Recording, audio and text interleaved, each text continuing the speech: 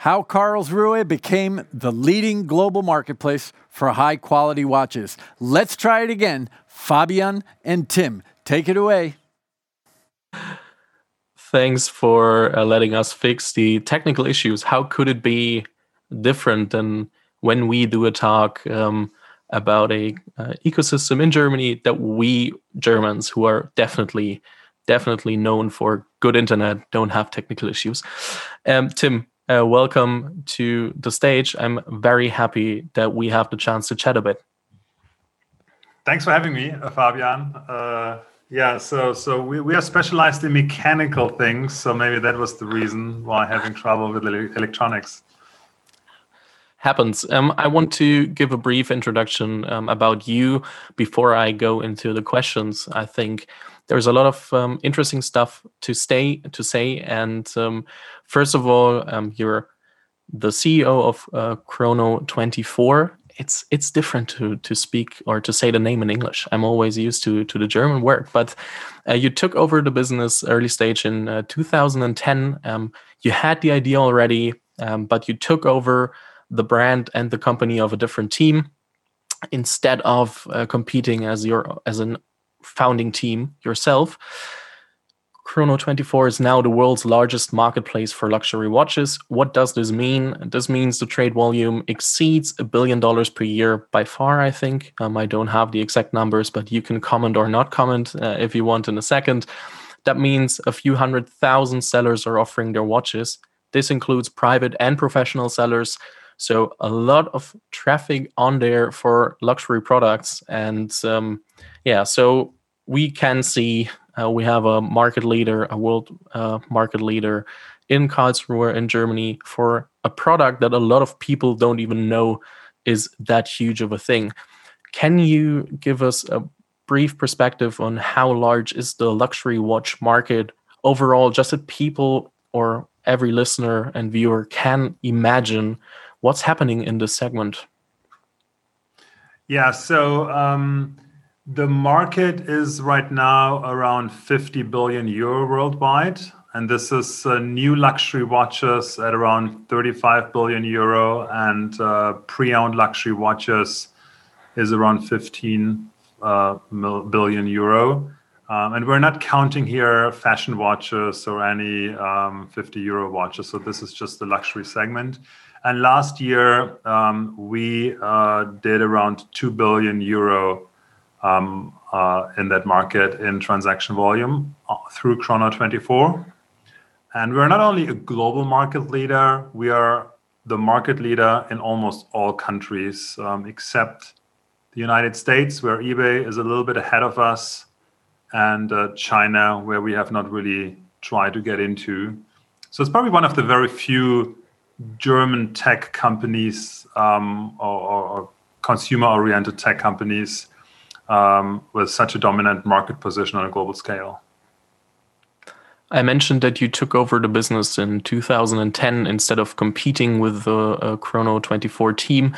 Can you take us back to 2009 when you were thinking about founding the competitor, because you researched the idea and then later on you found a Chrono24, and why you didn't found a competitor but tried to or took over Chrono24 back then? This was actually a pretty close and not an easy decision, whether we wanted to compete against Chrono24 or buy out the previous owners. Maybe a little bit before, this was more than 2007, 2008. How did I come up with the idea? I've spent around 10 years before in marketplaces and also as an entrepreneur. So first of all, I wanted to bring three passions together. One is a passion for entrepreneurship. I always had a very strong belief in marketplaces and a personal love for luxury watches. And I want to be very honest, in my very first entrepreneurial journey, I had a big failure. I started a marketplace for gifts, which was a great learning experience. It was actually an idea that we took from Scott Galloway that a lot of people might know. who did the very same thing in the US, and he failed in the US, and we failed in Germany. And then I tried a second time, the second business, which wasn't a failure, but it also wasn't a huge success. So I thought, next time, I want to do something that's extraordinarily fun, even though it might not be economically successful. So that was the original concept. Do something that I will truly love and truly like, even though it might be financially not super attractive. So that was the original idea. And that idea ended up being a marketplace for luxury watches. And when I researched the global market, I found Chrono24, which luckily was just, after global research, just a 30-minute car drive away from my home back then. We met the people. So the good news is they were willing to sell. The bad news was we totally did not agree on the price, and we negotiated for a year. And ultimately, it was rather my co-founder who pushed me. I pushed him into the category of luxury watches. He had a stronger opinion on that the acquisition is probably a better way to get into the category than competing against them. We were ready to compete. We had investors lined up behind us. We had a brand name, which was timepieces.com. But I think the ultimate decision was the value that we saw in not having Chrono24 as a competitor. So we had a hard discussion on the prices, on the price that we would pay for the business. But seeing the benefit of being quite alone, besides eBay in that category, was the ultimate driving force. So you mentioned in different interviews that I obviously researched about, that it took over a year to come to the end that you took over Chrono24, that you paid a 10 times multiple, and in the end you never really looked back and said, oh, it was a fault. What let's say benefits, or what was the real value of buying Chrono24? So instead of building it yourself, was it just that they are not the competitors, or what was aligned with that? I think there are a few things. So I always say the most critical part in starting your own business, and since then I've also acted as an investor, and I've maybe invested in 15 or 20 businesses, and I've seen a lot of ideas, and I've done a few myself. I think the two most critical parts is finding the right team, and then second, getting a product market fit.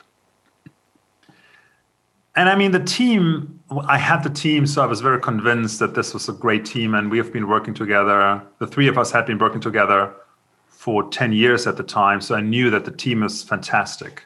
Very complementary, great guys, good cultural fit, strong alignment in the future, and very different skill set. So this was not an issue for me, I think.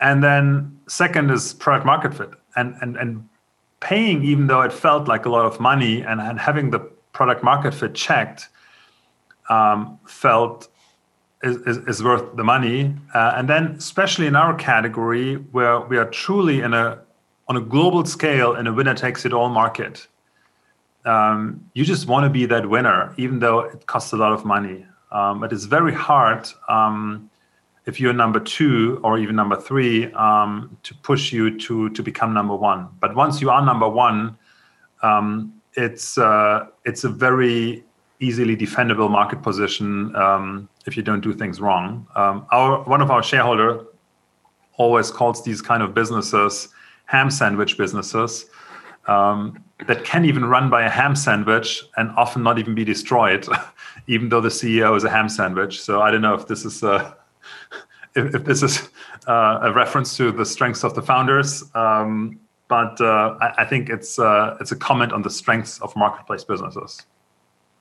I think we don't want to find examples that might be run by these kind of people. You mentioned that you focused on being profitable very early because it was more or more relevant than just finding the next exit potential or the next IPO potential. There are rumors that you're ahead of this now, and maybe change your mind a bit, but you won't, and you don't have to comment it right now. Everybody can Google it by him or herself. Still, you focus on profitability a lot, and at some point you let in VCs. How does this work? Because the question that I ask myself, and I think a lot of people out there that put VCs in a corner where it's about, you just grow and you don't have to look after profitability. So what happened to your profitability after you let VCs into the deal and into the company? Yeah, I mean, I think it's interesting to see my own history. I had run 2 marketplace businesses before for 10 years. And in these 10 years, I had a single profitable quarter. And that was the business where I sold my second business. So 1 out of 48 quarters were just negative, and I just didn't want to do it anymore. I just wanted to make money and feel safe. And so when we started Chrono24, we had a strong idea on the culture. We wanted to remain really, really small. So the first people we hired, we promised them that this will be a 15 people business max. But it will be super cool. Only the very best and coolest people would join us, and we would have a lot of fun and create something extraordinary, but not something that is necessarily super big and as global as we are today. And there are still quite a lot of people of this initial 15 on board that remind me from time to time that this is a promise that I broke. And then me and my founding partners broke that promise. Today, by the way, we are close to 500 in our entire group. And so, I mean, it took us a little bit to become profitable. I think maybe 12 months. And then the business was very profitable. And it felt great. And for the first time, I really felt having an asset and not just trying to build a business and sell it, but I really felt having an extraordinary business with a true value. And we were thinking about dividend payments, and that felt great. On the other hand, we were at least twice a year sitting in strategy meetings where we would always say, hey, guys, we should do this and we should do that. We should open an office in Asia. We should open an office in the US. We should heavily invest in content. We should heavily invest in marketing. We didn't do all of that. And then we thought it might be a mistake to not grow super aggressively. And then 4 years down the road, after heavily investing in a very solid technology, team, corporate culture, we ultimately decided to change the gears and grow the business. But looking back, I mean, we were in a lucky situation to not feeling the cold breath of a competitor in my neck. So we had the time to build a very strong fundament for our business. And I think looking back, I think this was very, very important. And part of the current leadership team has already been on board at the time. We have very strong Kununu ratings. We have very strong corporate culture. And even now we are 500 people and a lot of people weren't there. I think a lot of our employees still feel and can experience the cultural setting that we set in these early years. For example, when we hired people and we couldn't find the great fit from a skill set, from an attitude, cultural fit, we would leave vacancies open for 12 months. And looking back, I think this truly, truly paid off, looking what we have now and how sustainable the business is today. But then when we decided, hey, we need to accelerate or we want to accelerate, this is too much on the table that we would just leave if we don't go that route. It was very, very easy to raise capital in 2014 or 2015. Most of the VCs that we talked to wanted to invest. And this was another big advantage that at the time, we could pretty much pick any investor that we wanted. And since the business was profitable and we wanted to accelerate, but we didn't want to push the gas too hard. So we didn't want to overheat. So we didn't even take a lot of money onto our own balance sheet. But another thing we did, that all founding shareholders and also the founding investors sold a certain amount of their shares. And I think this was the most important part of bringing in capital. It was not having the capital, it was a different mindset. After having sold a small part, it was less than 25% of the business, and also taking a little bit of money off the table. I mean, we didn't pay us high salaries. We were not having any money at the time, but that changed our mindset. It de-risked ourselves, and we were willing to take much more risks within the business. And that really helped. And after doing that, we really started to accelerate. We grew from 50 people to now 500 people in not such a long period of time.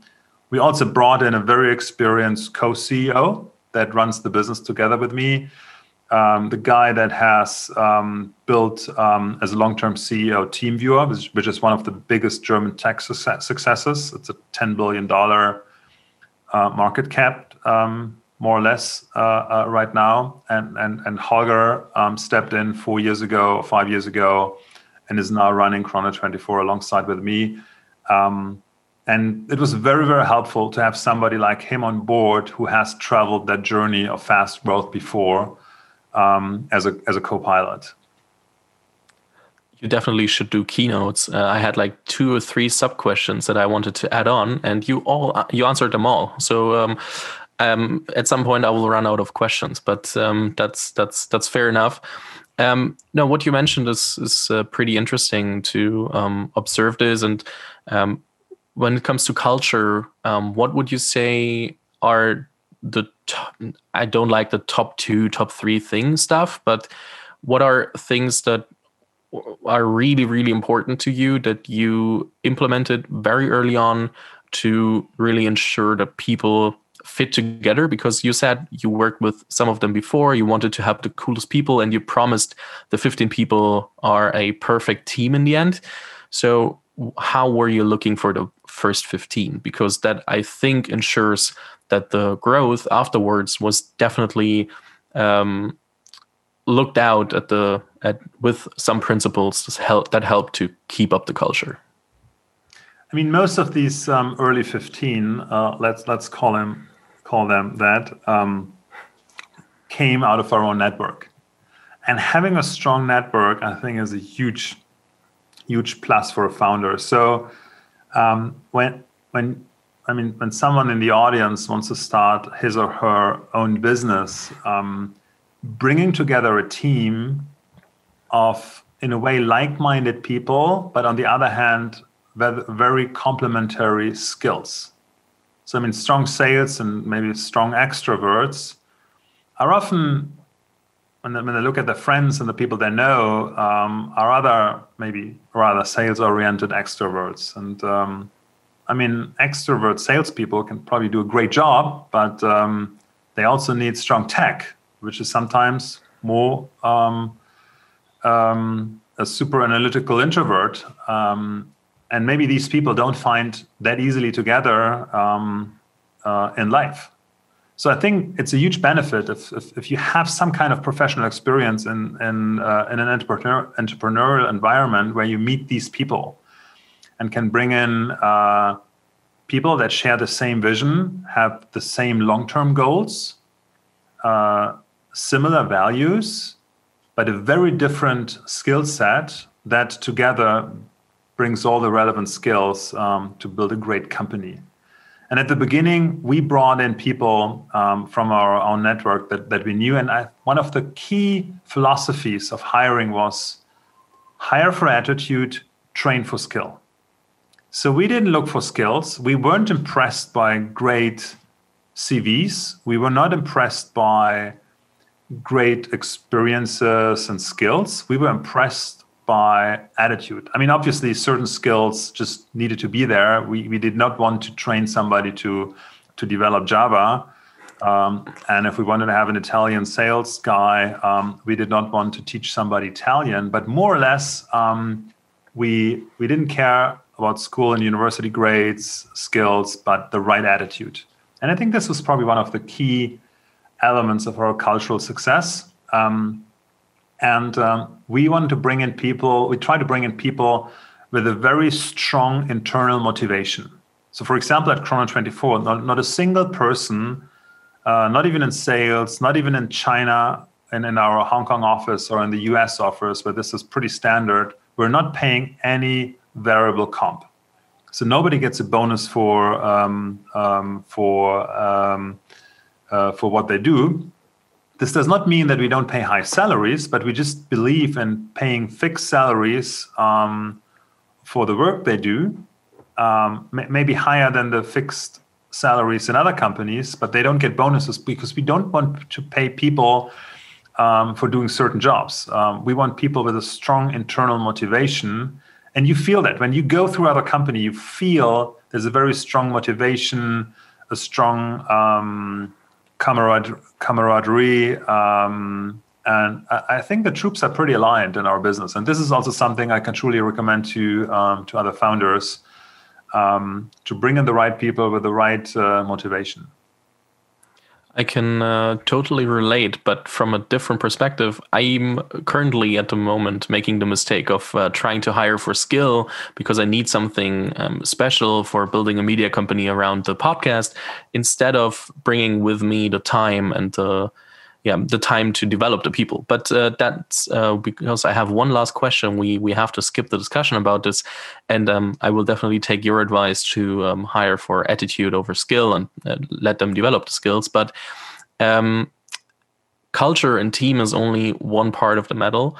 You definitely have to, or one part of the success formula, you definitely have to have a great product. And to go back and give some perspective, your average listing is around 6,000 to 7,000 euros, I think.